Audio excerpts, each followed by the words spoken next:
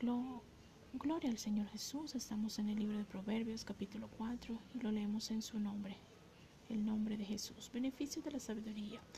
Oíd, hijos, la enseñanza de un padre, y estad atentos para que conozcáis cordura, porque os doy buena enseñanza. No desamparéis mi ley, porque yo también fui hijo de mi padre, dedicado y único delante de mi madre. Y él me enseñaba y me decía: retenga tu corazón mis razones, guarda mis mandamientos y vivirás. Adquiere sabiduría, adquiere inteligencia. No te olvides ni te aparte de las razones de mi boca. No la dejes, y ella te guardará. Ámala y te conservará. Sabiduría ante todo.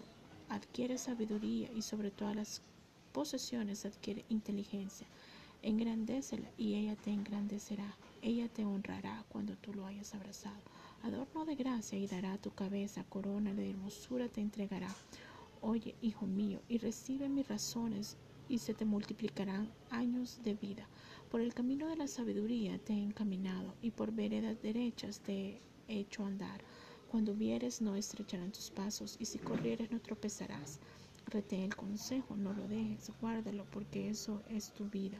No entres por la vereda de los impíos, ni vayas por el camino de los malos. Déjala, no pases por ella, apártate de ella y pasa, porque no duermen ellos si no han hecho mal, y pierden el sueño si no han hecho caer a alguno. Porque comer pan de maldad y beben vinos de robos. Mas la senda de los justos es como la luz de la aurora, que va en aumento hasta que el día es perfecto. El camino de los impíos es como la oscuridad, no saben en qué tropiezan. Hijo mío, está atento a mis palabras, inclina tu oído a mis razones, no se aparten de tus ojos, guárdalas en medio de tu corazón, porque son vida a los que la hallan y medicina a todo su cuerpo. Sobre toda cosa guardada, guarda tu corazón, porque de él mana la vida. Aparta de ti la perversidad de la boca, y aleja de ti la iniquidad de los labios.